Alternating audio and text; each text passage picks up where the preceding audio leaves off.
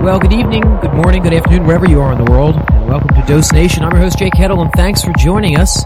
With me, as always, is founder of DoseNation.com and author of Psychedelic Information Theory, James Kent. James, how are you today?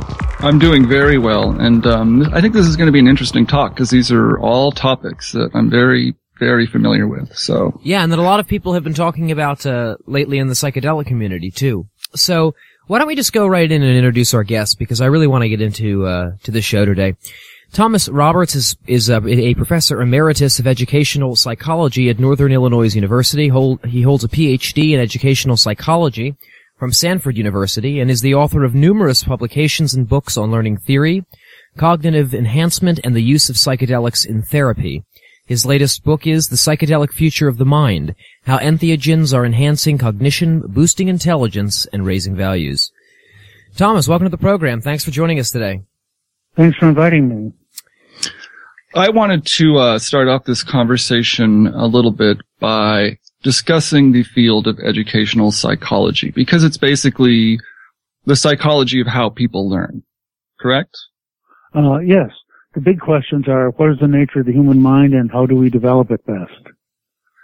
And over your course of your career, what do you think is the nature of human mind? What do you think are the best techniques for people to enhance their mind? Boy, I wish I could give you a good, clear answer. There's so many leads, and everybody sort of has his or her own view of that. It's going to be a collection of answers. And whatever the answers are, they're going to have to interact with each other. And there's everything from good old conditioning through the uses of drugs and hypnosis, dream work, all kinds of different ways of using the human mind. And a lot of them we aren't paying much attention to now. Well, let me back up and ask a question about what educational theory is been fascinating to me ever since I really learned how to use my own brain. And what I've come to the conclusion is basically humans are learning all the time. The brain is just an information absorbing machine, and it's trying to learn all the time. That's right. What works best? I mean, when you're trying to design an educational system for something, what are the key factors that you need the person who's doing the learning to be looking for in them? I mean, how do you engage somebody in the learning process so it sticks? Well, the best thing is to get them interested in whatever they're looking at. You go with the human interest that's already there. Now, of course, that's not always possible when we get to school subjects. But once somebody is interested in something, that's telling you that that person will want to learn as much as they can. And there are a lot of different theories of education, and they disagree on a lot. But one thing they all agree on is you learn what you practice. So whatever you practice, that's the important thing to do, whether it's an instrument or a cognitive skill or a physical skill or anything else. So it's more about daily practice as instead of being able to absorb a paragraph of information all at once. Well, the more you practice absorbing, the better you're going to get at it. I see. So that's the way you learn, through reading a paragraph of information. The more you do it, the quicker you will absorb information presented to you that way. Yeah, that's right. And there are a couple of real puzzling things is that under some situations, what seems normally would take a long time to learn can be learned rather quickly. That's what I find so interesting about psychedelics, is people can have insights that will change the way they think about themselves or other people immediately.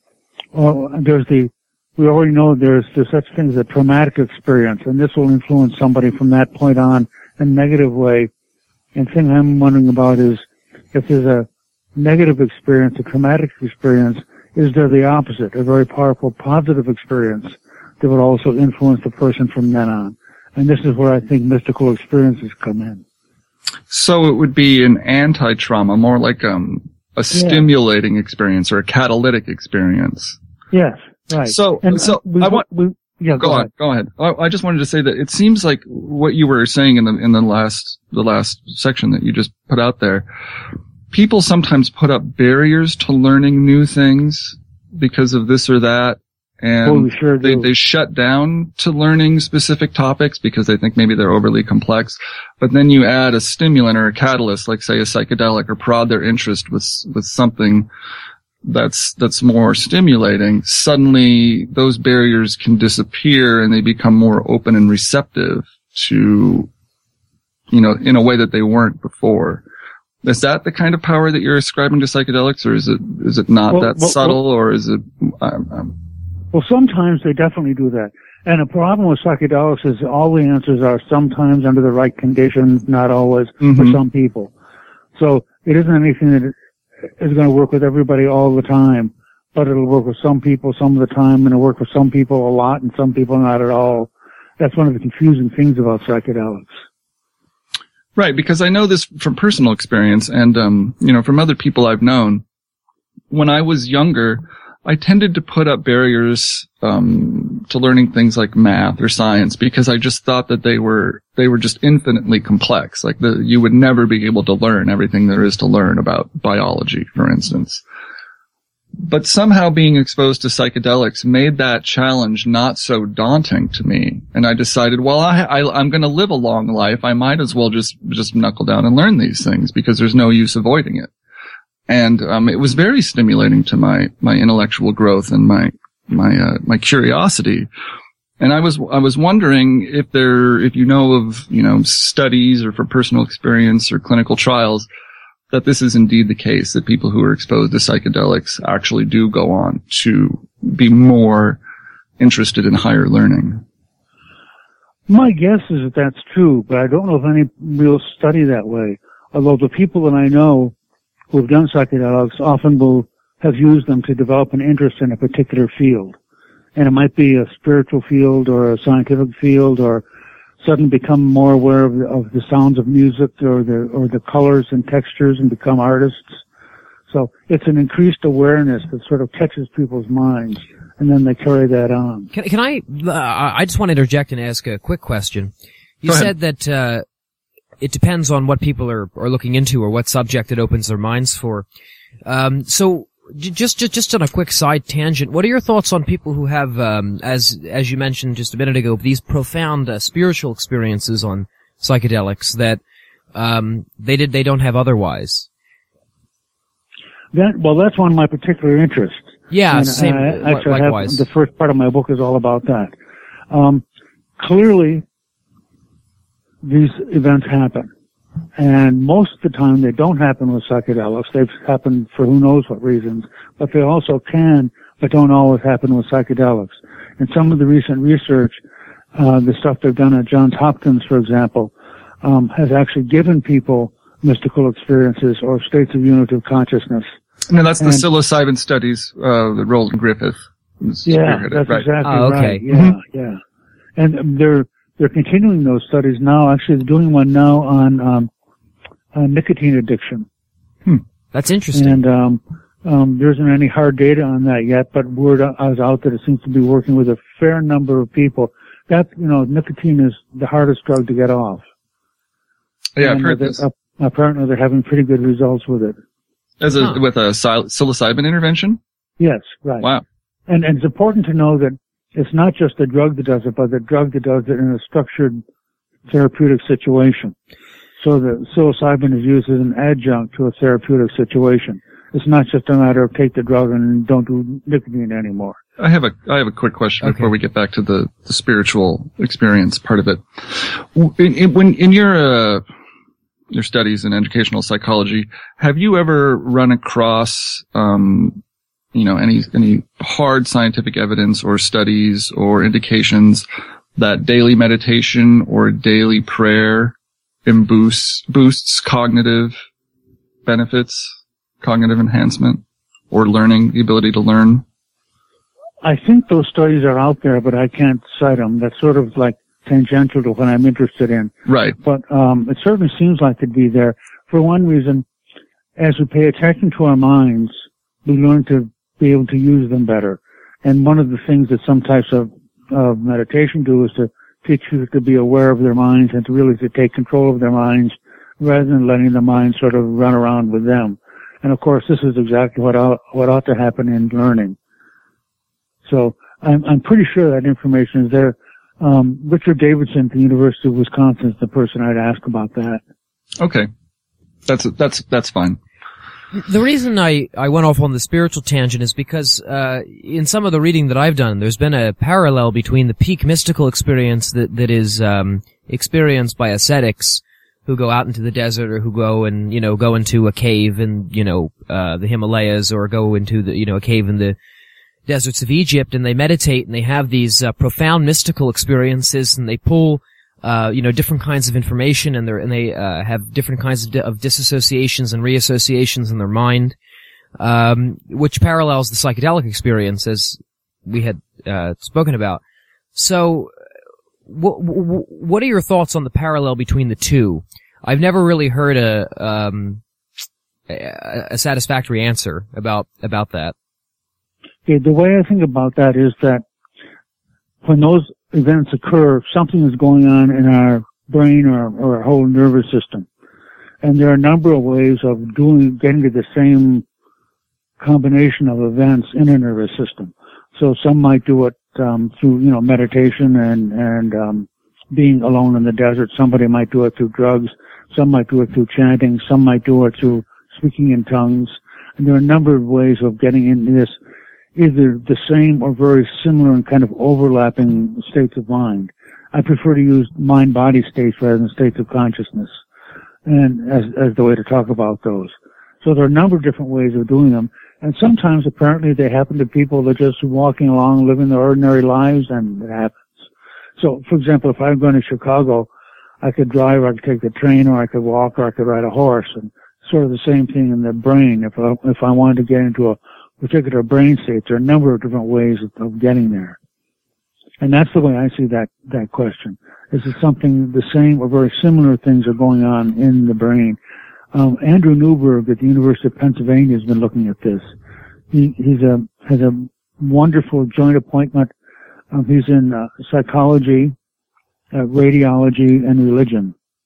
And so he's looking basically at that question of what happens with people's minds when they have mystical experiences.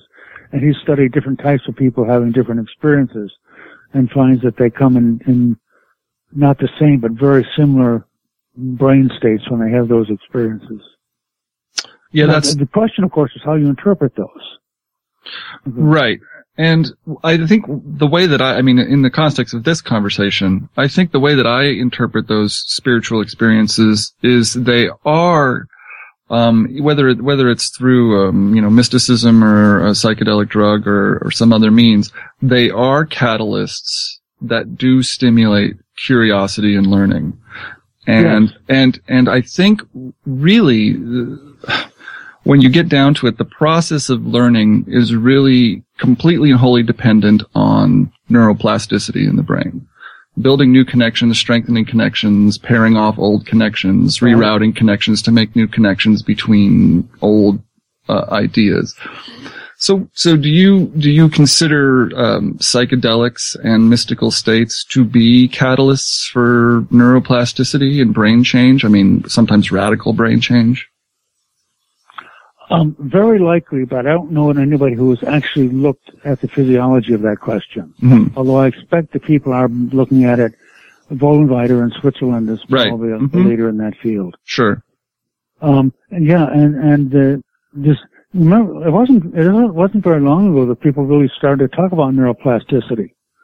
Mm-hmm. Up to probably, maybe 10 or 12 years ago, people didn't realize that. Not only that, they thought that the brain matured early in the 20s, and from there on it was downhill all the way. And now we find out that, old people in their 60s and 70s and 80s can also make changes in the brain and continue to learn. So it's a whole new approach to the human brain.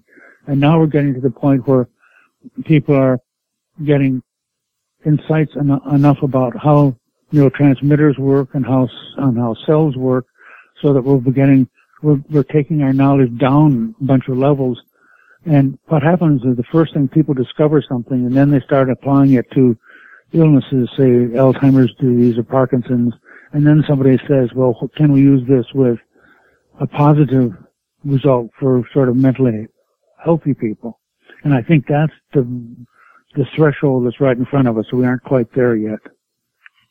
Yeah, it's cosmetic pharmacology or cognitive enhancement. I mean, cognitive enhancement to me seems to be such a broad term. Can you tell me just kind of a paragraph definition of what you consider cognitive enhancement to be?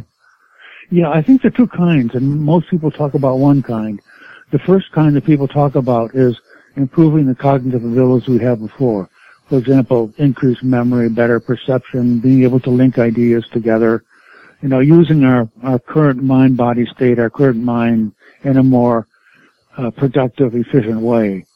Now, the second part that I find is interesting in cognitive enhancement is the ability to use use new cognitive processes, not just improve the ones we have. Okay, so an analogy here is like if somebody has a computer, you can write a large number of programs for a computer, and if somebody has a mind, you can write a large number of programs for the mind. But basically, we're stuck like somebody who's using just one program on the computer, and we're trying to improve that program. That's our ordinary cognitive system. And yet we can introduce a large number of other programs, other cognitive systems that may be able to do entirely different things with our brains and our mind. That's the intriguing question I have. And then, who are going to be the people who design those techniques? Just like there are programmers for computers, are there going to be like mind design people or neuroarchitects or cognitive artists for our minds? And that's the big question that I have. And actually we see this a little bit with psychedelics, when people are actually, psychedelics put a different program in your mind. And hypnosis and meditation and, lucid dreaming. Right. Yeah, right. These are, once we look at these as different apps for our mind, suddenly realize that they may have their own uses just like any other apps have uses. And they're good for some things, they're not good for others. And we can write virtually an unlimited number of apps. Right, and that reminds me of these mind machines with the strobe lights and headphones that are supposed to entrain brain waves into different frequency ranges. And I know people who make those, and they program them, and they write custom programs to design the brain to go into, boutique states that are only available to people who have this technology.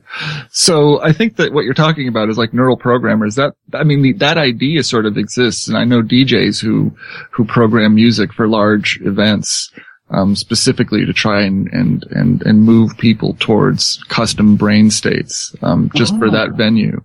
So the technology can come in a lot of different forms, whether it's digital or a wire in the brain or program music or performance, or something even as simple as like holotropic breathing or meditation techniques. Those are all sort of custom programs that we run. I think it's handy to think of the word as a psychotechnology. Psychotechnologist. Yeah, right. And those are all psychotechnologies, just like we have electronic technologies. So tell us a bit about the book, The Psychedelic Future of Mind. What do you envision as the psychedelic future? Aren't we already sort of living in the psychedelic future of mind? Didn't that whole process start back in the 50s or so? Well, I think that sort of might be the preface to the book, the certainly beginning of things. But what I want to do is have these areas sort of systematically investigated, in research institutes and universities and hospitals and so forth, rather than just have it casually done out, sort of, and with people around. And I think that what we're approaching now, and my particular interest. For example, I'm going to be speaking at the Horizons Conference in New York in October. Mm-hmm. I want to point out the possibilities that are entirely missed, not entirely too strong, almost entirely missed for the humanities and the liberal arts. Because we all know there's a lot that's done in music and art. There's a lot that's being done now in psychotherapy. But that's just the beginning. I mean, all of the humanities can benefit from using insights from psychedelics, or even doing research with psychedelics, to get different perspectives on their own field. Let me give you an example of that. One of my favorite books is by Benny Shannon, who is a professor at Hebrew University in Israel. And he's written a book called The Antipodes of the Mind. Mm-hmm. He went to South America, had extensive ayahuasca experiences, interviewed a bunch of people, both Westerners and non-Westerners, and in this book takes a combination of cognitive psychology, which is one of his specialties, and anthropology, another specialties, and breeds them together for their mutual benefit. So I like to see that done, in history and political science and education, every other field. I think I think we're just beginning to scratch the surface on what's possible here when we think about all these various fields that might benefit from not just using psychedelics as a learning technique or psychotherapeutic technique, but a way of sort of stepping back and getting perspective on one's own field. So he does that in that book just beautifully. So that's the move that I see coming along. I don't want to date you too much, but when did you start your academic career? Well, I don't mind being dated. I graduated from Hamilton College in upstate New York in 1961. Okay, and had you encountered psychedelics at that point? No, I hadn't encountered psychedelics until I was working in my doctoral program at Stanford, and I had my first trip in February of 1970. And was that LSD or psilocybin? Yeah, it was LSD up at Lake Tahoe on a beautiful winter's day. Lake Tahoe. Yes. Interesting place. Was it a large dose or was it a 70s dose? Looking back on it, I think it must have been sort of a medium dose. I mean, I was, functioning and walking around and, doing things, but I could sort of get into the beauty of the clouds and the water and everything else. So my guess now is probably must have been a moderate dose. I don't know, maybe 150, 200 micrograms or something. And were you exposed to it because you were studying psychology, or was that sort of a happenstance? Well, I was interested in the human mind and didn't have anything particularly to do with psychology, but because I was interested in the mind, and I've heard people saying things about it, and it just sounded, it was outside my realm of experience, and yet the people who were talking about it were really quite positive, and it was clear they weren't able to express something. The way I first ran across it, I had a course at Stanford called a graduate special, The Human Potential.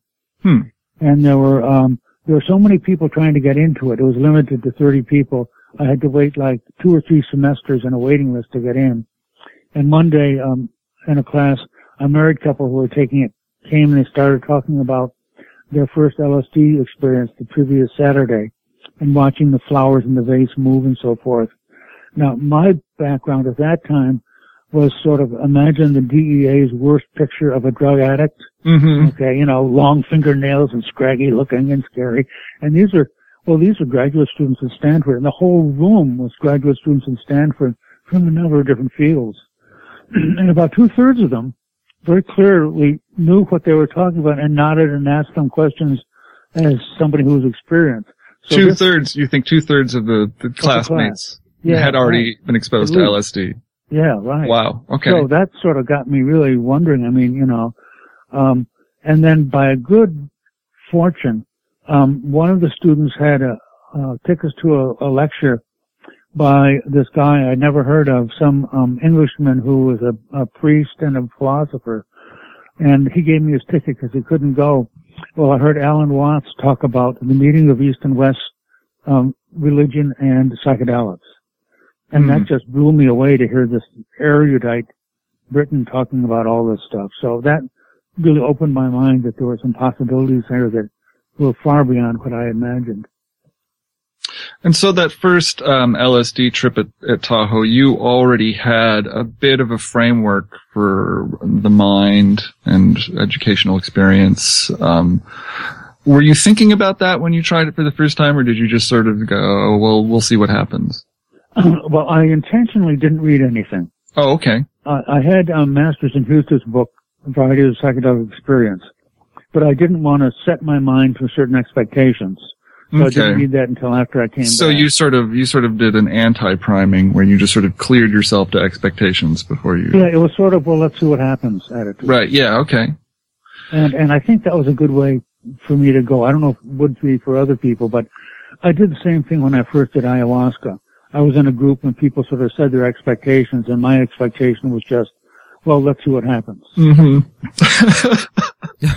And I find that's typical with people who are coming at it from a more curiosity or academic standpoint as opposed to like searching for something. Yeah. I suppose that's right. Yeah. Yeah. Well, it's funny that you say that because my first encounter with psychedelics, it was one of those things where I said, well, you know, everybody's talking about this, you know, but I don't, you know, what is it?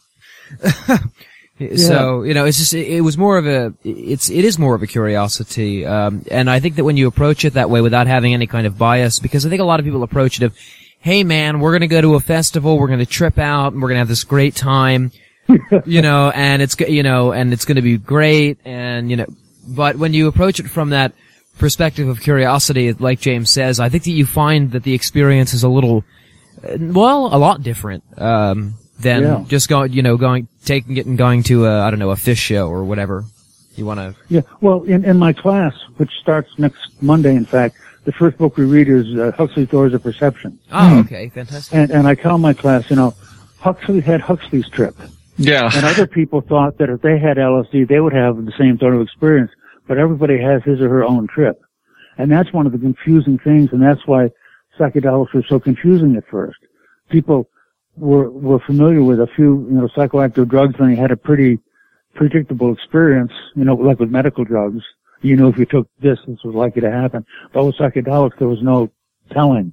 And that was what really scared and frightened and confused people at first. I mean, now we know about set and setting.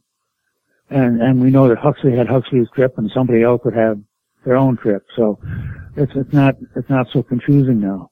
Right, because the individual trip is dependent upon the mind state of the mind body state of the person.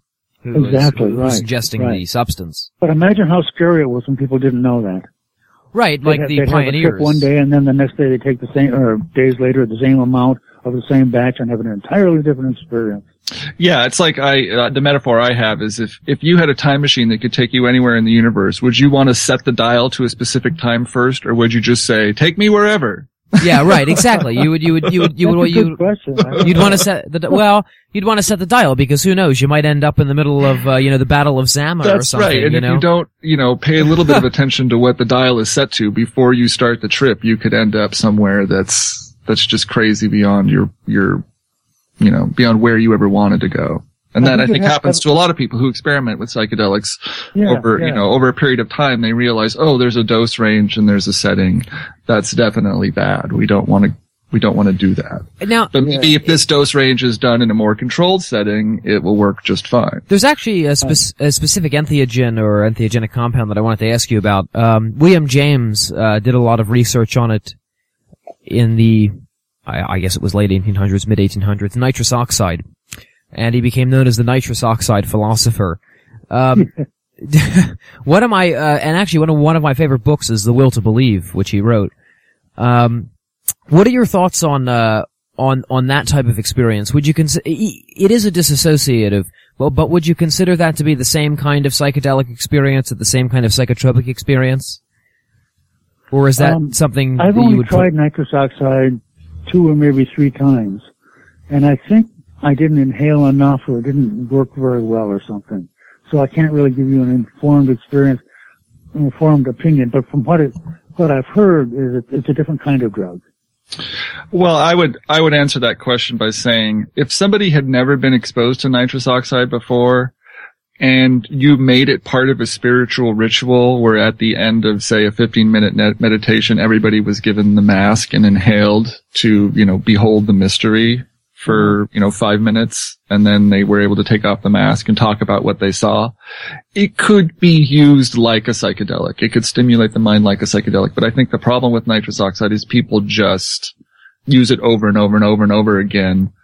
The mysterious quality of it is sort of, taken away, hammered away by the anesthetic properties of it. which people find more attractive. I think you just inhale to the point where you're almost passed out, but not quite, and then let it drip off of you, which is a little bit different than what you do on psychedelics. Yeah. Very different. One of my fantasies is an airline called Magic Carpet Airlines. And they're flying, and you know how the oxygen thing can drop down and you inhale it? Mm-hmm. Well, it drops down, but it has nitrous oxide. That sounds great. When can I book my first flight? Yeah, right. I want a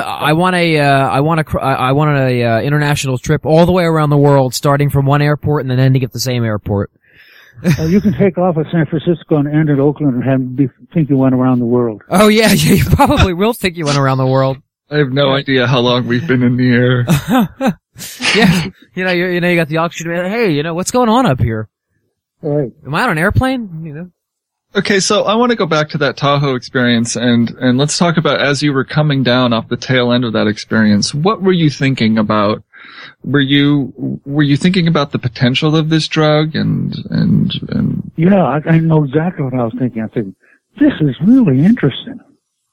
What's going on here? Okay. And that really piqued my interest in the human mind and ways of doing different things with it and experiencing different things. So that really sort of set my career path, or it was one of the things that set my career path. To say, I want to look into this and find out what this is and what's going on and so forth. And you, unfortunately started your academic career right when probably the harshest restrictions on doing any research were put into place. How did you cope through that doctorate and postdoctorate with this newfound interest in psychedelics and yet no way to really study them legitimately? Yeah. Well, in my, I taught a graduate course at the master's level in educational psychology, and the approach I took was to look at 4 different psychologies, the way they apply to education, and the fourth one was transpersonal psychology. Mm-hmm. So we would talk about meditation and yoga and a little bit on psychedelics, not much, and then I went to a conference in Iceland in 1972. Because up to that time I had seen this as being more of a personal interest, no way to get into it professionally or academically. Mm-hmm. But the speakers were Stan Groff and Houston Smith and Joseph Campbell, and I realized there was a whole academic way to get into this. So I came back and I started to enrich that part of the psychedelic part of my course. And then in 1981, so I'd been teaching then, for 8 years, I guess. I started offering my course called Psychedelic Research, and it was taught as a one-shot directed readings kind of course, the stuff that's offered once, and then I would offer it again, and then I would offer it again. And basically I ended up offering it once or twice or even 3 times a year. So, because people were so interested in it? Yeah, basically. They were actually quite small enrollments because people also didn't want this to appear in their transcript, and for understandable reasons. And that's funny because that is very 80s. Oh yeah, yes, very much. And but then in 1980, well, let's see, I kept on teaching it on this one-shot basis. Once in a while, I changed the name. I found out that the word research scared people away because they thought they're going to have to do a lot of statistics. Mm. So for a while, I called it Psychedelic Mind View, which I think was a pretty good title. A friend of mine is using that now at College of DuPage, a community college near Chicago. And then finally, in like 2000 or 2001, my assistant department chair said that I should try to get it listed as a catalog course rather than as these one-shot things. I didn't think there was much chance in that. At first it was turned down by the college curriculum committee, but then they reconsidered it, and it actually got approved as a college course early in the 2000s. I'm not sure of the exact year. Now, what were the texts that you were using there? I mean, what sort of materials were you? Okay. Well, they would, of course, change from year to year. I always would use Stan Groff's Realms of the Human Unconscious, which has been republished as LSD Doorways to the Numinous. Mm-hmm. And I always use Huxley's Doors of Perception, although one year it wasn't available. And then I'd rotate other books in. I would always have a book about the political activity at the time. I use Stevens' book Storming Heaven. Oh, Jay Stevens. Yeah, that's a great book. I love that. Yeah. That was, I think, maybe after my first LSD experience, which was very much like yours, except up at Big Bear instead of Lake Tahoe. Oh, neat. That was maybe one of the first books I read. Yeah. Well, actually, I've dropped it now. Because I've inserted Higher Wisdom. Oh, yes. Because, here we have people who've done a lot of psychedelics and people thought about the field for a long time. And then starting this fall, after Groff's book, we're going to start with Huxley and then go to Groff and then do my book, and then we'll do Higher Wisdom. And there are so many books coming along that I have the students choose a book of their own and read it and report back to the class. And sometimes it's in their major, or sometimes it's something entirely new. And I also often find out about new books that I hadn't known about coming that way. So, and as you know, books are coming along regularly now. For a long time, there was a desert of new books. Oh yeah, yeah. Well, it's exploding now. I think people are more willing to come out and talk about not only their personal experiences, but new modalities of thinking and using these substances in novel ways. And there's that good, solid scientific research that they're doing at Johns Hopkins and Bellevue and medical school in California. So that gives a real, and then publications like The Economist and The New Yorker and Scientific American have articles about the sort of renaissance in psychedelics. So that's helpful. Right. It's becoming a little bit more mainstream. People are accepting that there is at least some benefit in the right settings, and there's enough people who've been exposed to it who have not gone crazy to make those old myths sort of passé at this point. Yeah, right. And actually, an interesting thing is it's been around so long that it's kind of like, this is your father's drug. We're not interested in that. Thanks. Dad did that, or granddad did that. So, actually young people are not into psychedelics as much as they were, let's say, in the 60s. But, new things are coming along. Now, in your Psychedelic Mind Views course, it sounds like you're teaching a little bit more about how psychedelics can be used to create a paradigm shift on the way we view ourselves, or the way we view culture, or the way we view political relations, as opposed to getting into, say, human psychology and behavior or the neuroscience. Yeah, we don't go into the neuroscience direction. Basically, I don't have much knowledge in that direction. I've had a couple of speakers come in once in a while who are neuropsychologists, and they will give like a good lecture on, what plugs in where and what serotonin does and so forth. And we read Groff's book for the sort of psychotherapy angle on it. And then Huxley, of course, gets into religion and philosophy, just touches on it. And in my book, I sort of try to point out new directions that are coming along. And Higher Wisdom has a lot on spiritual and therapeutic use. So I try to cover the waterfront. And my students, by the way, are in the honors program, and they're all juniors and seniors. And there are going to be probably 15 to 20 of them in any class. So it's a small enough seminar so that we can have good discussions going every day.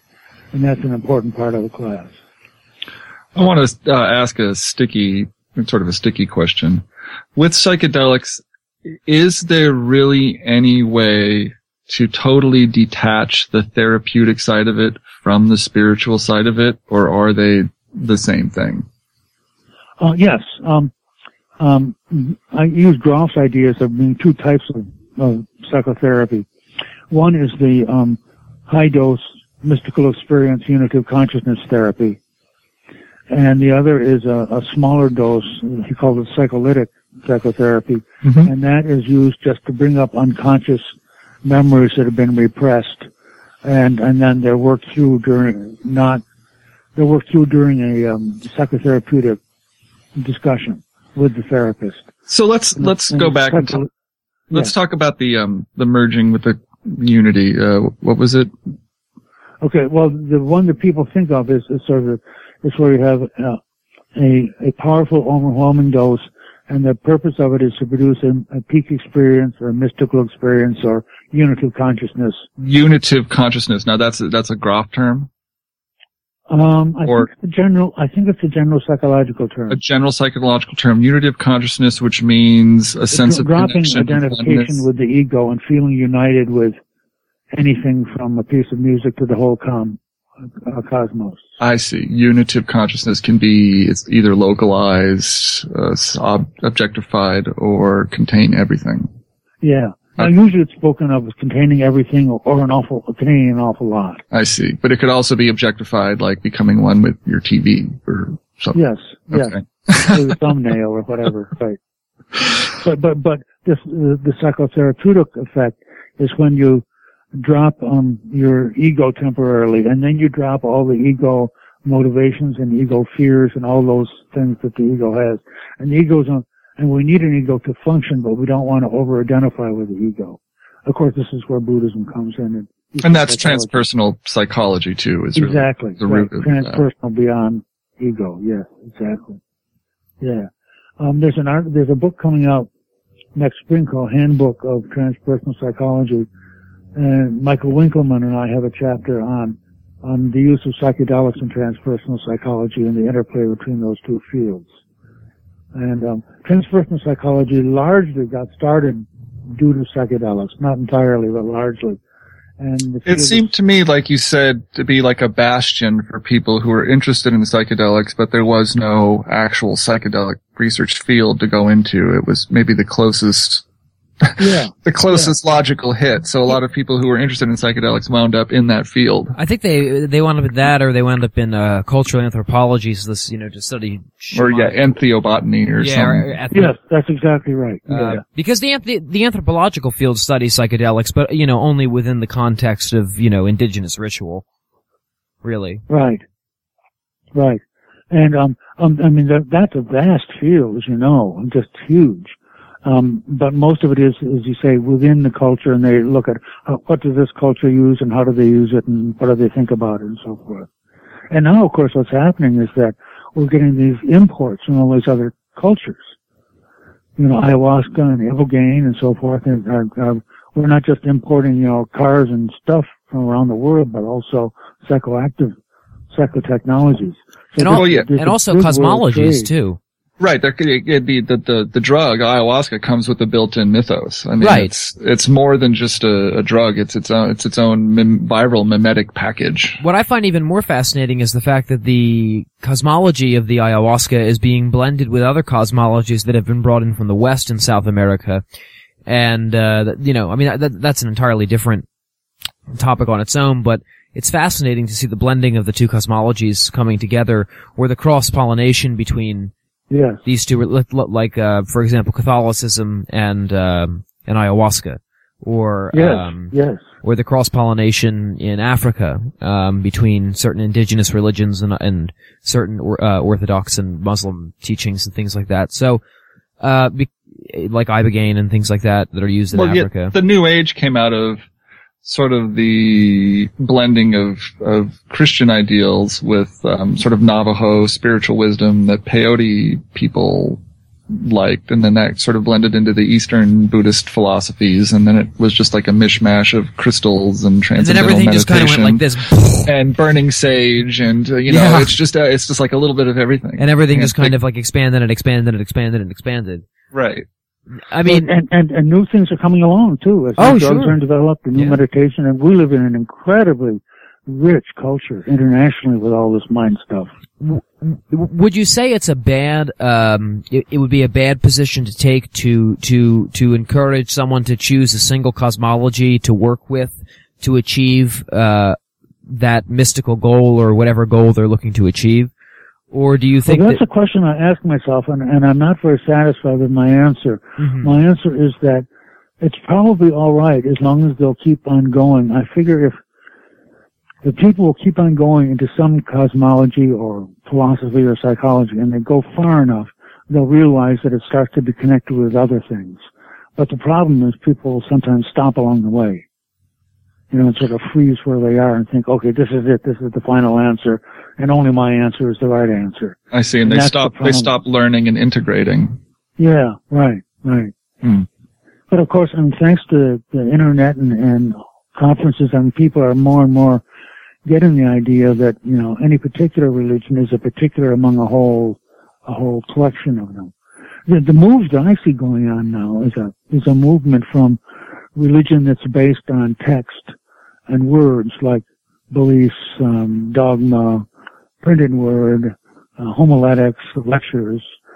And I think we're moving away from a word-oriented religion to experience-oriented religion. Well, practice-oriented. Right. That's what I call it. Well, right, practice-oriented. I think that right. The practice is incredibly important. I mean, obviously it's important to read and to know what you're talking about and what you're practicing, but if you read it all and you don't practice any of it, what is then the real? You don't experience right, it. you don't experience it, so what is the real benefit? Right. And yeah, so I think that's the big change we're going through. I think this is as big as the Gutenberg Revolution 500 years ago. And one of my chapters in the book is about that. One of the it's changing the nature of what religion is.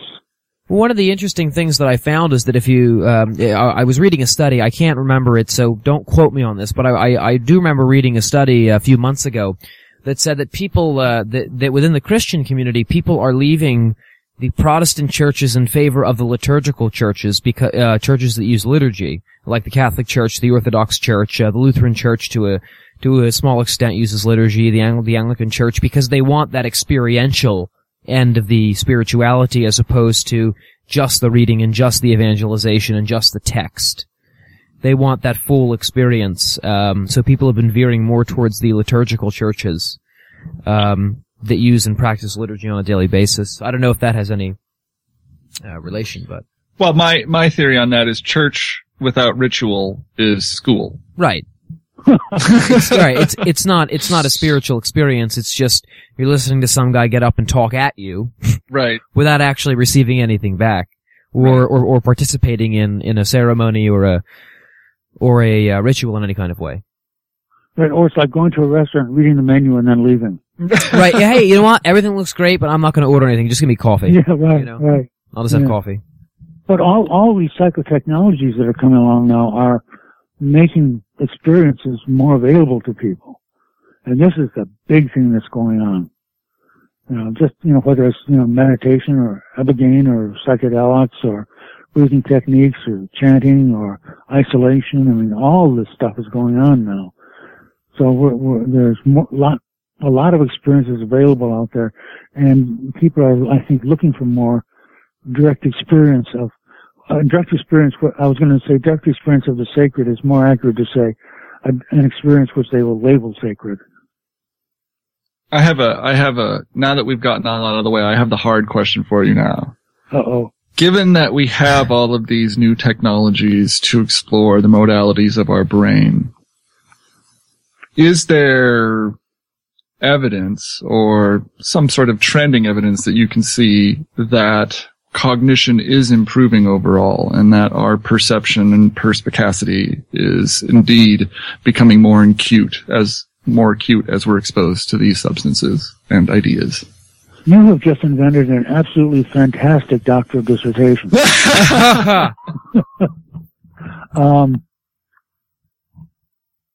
I don't know anyone who's really looked at that. There must be cognitive psychologists who are looking at things on a global scale, but I don't know of that.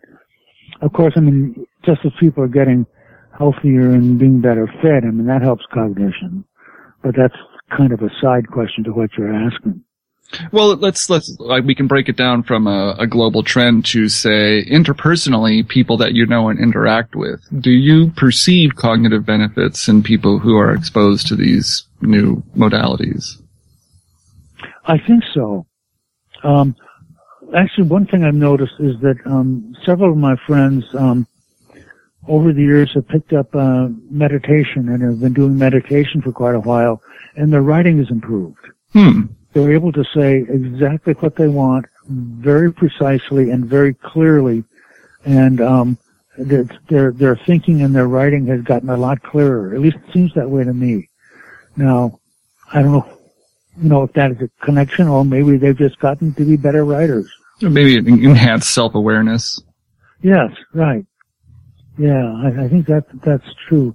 And I've noticed a lot of people in transpersonal psychology and in psychedelics seem to be pretty clear thinkers. Of course, there are a lot of confused psychedelic people too. Yes.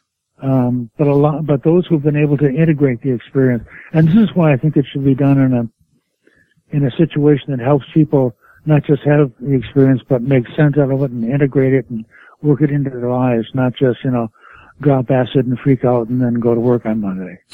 Now, let me ask, do you think that there is any, do you think that there does come a point where people say, I don't need the psychedelics or the drugs anymore, I'm just going to do this through asceticism or through meditation or through whatever means that they choose to do it, or through whatever cosmology, when they abandon the psychedelics, say delve themselves into a cosmology, would you say that will be taking a step forward or a step backwards?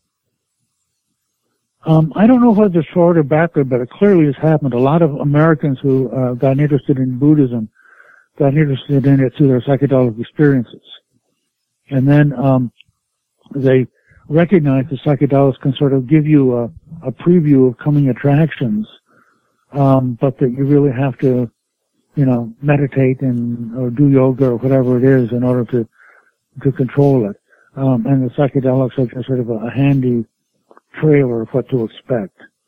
And there have been a couple of studies of American Buddhists, and a very large number, I think it's well over half in most cases, got into Buddhism because of their psychedelic experiences. And most of them think, well, it's useful, but you shouldn't get trapped into psychedelics. Right. Now, I suppose there are people doing psychedelics who used to be Buddhists who might have the opposite opinion. I haven't seen any research on that, but that'd be interesting to know. And almost everybody who is experienced in psychedelics recognize that it's helpful to have some sort of mind, body, or spiritual a discipline. Discipline, yes, that's the word. Thanks. Yeah, right. They seem to help each other out, and I certainly can believe that. And it seems to me, what I see most often is that people sometimes are exposed to psychedelics and they attach themselves to one particular facet of it. Like they say, I was really amazed by the enhanced self-reflection and inner peace I felt. That sounds a lot like the Buddhist notion of enlightenment. Therefore, I am going to follow this thread and explore enlightenment as much as I can. And there are other people who think, wow, I was really impressed by all of the crazy visions I saw. I'm going to explore more hallucinogens and see if I can create crazier visions through lucid dreaming or mind machines or whatever. And then there are other people who say, oh, I had a profound healing experience where I was able to mend this relationship with somebody that I was feuding with. Psychedelics must be an amazing transpersonal psychological tool, therefore I'm going to explore transpersonal psychology.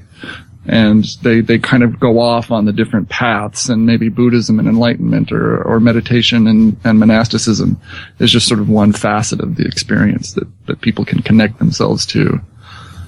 Yes, and the problem is they're all right some of the time. Yeah. Right. Some of the time that's the problem. Yeah. But none of them are right all of the time. Nobody's right all the time. No. I mean, it would be unrealistic to expect anything to be right 100% of the time. And that's one of the real problems with using psychedelics is thinking that this great, wonderful insight that I've had must be, the major insight in the world, and then finding out the next morning it wasn't so great. Yeah. Or nobody cares. Yeah, right. All right, Thomas. Well, it's been wonderful talking to you. Can you let people know where they can find your book or more about you? Sure. I have a website. All right. It's the usual beginning, and then NIU, as in Northern Illinois University, just the initials, / NIU.academia www.thomas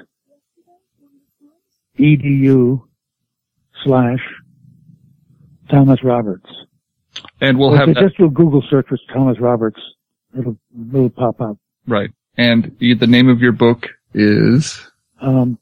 The Psychedelic Future of the Mind. Psychedelic Future of the Mind. And that is available on Amazon. Yes. By the way, Amazon has the best price. Right. And there's some wonderful reviews on there from, people that I'm sure you've heard of if you follow the psychedelic field. So, yes, it's an amazing work, and I really appreciate everything that you've done over the years to bring these issues to light. And the fact that you could actually teach a university course, starting from, the 80s and keep it going all these years is just amazing. And I hope other people will pick up and start doing that now. Yeah, it should be, every liberal arts college should have one, and every science school should have their version of it. So absolutely. Yeah. Well, Thomas, thank you so much for joining us today. We really appreciate it. It was a fascinating topic. Email me, your website or where it's going to be on so that I can send it out. Yeah, we'll email you a link, and we'll have the link to your book and your website up, and great. Listeners will be able to go there and find that. They'll also be able to find information about how you can donate or click through to Amazon to support us with your purchases. I wanted to thank our listeners who have sent us donations recently. Yes, thank you very much. We appreciate it. We will always email you back and thank you personally. And if you have questions for Jake or I, please feel free to contact us anytime. It's contact@dosenation.com. Or you can get to our Facebook page, facebook.com/dosenation. And we're really pretty good at responding at either of those places. So, feel free to drop us a line. Don't be shy. Yeah, and actually, please do. It's encouraged if you do. We always enjoy our listener feedback. And, you can also follow us on Twitter at twitter.com. On iTunes. Yeah, well, you can, you go search Dose Nation on iTunes. You can subscribe to our iTunes feed and get all of our episodes there. You can follow us on Twitter at twitter.com/Dose Nation. And you can also go on YouTube, which is where we're going to start putting, some other things like the video of, the Benedictine monastery that I just came back from. It's youtube.com/Dose Nation TV. So make sure you check that one out, and we'll be putting some video content on that within the next couple of weeks. So, well, thanks for joining us, everybody. I'm your host, Jake Kettle, and of course, with me, as always, founder of DoseNation.com and author of Psychedelic Information Theory, Shamanism in the Age of Reason, James Kent. James, pleasure as always. I just wanted to thank Thomas Roberts again. I've known him for a long time. I think I met him once at a conference, and I've never really had a chance to sit down and talk with him and say. Well, thanks for inviting me. This has been fun. Yeah. Absolutely. All right. We'll have to do it again sometime. See you all next week. Thanks. Have a fantastic week, everybody.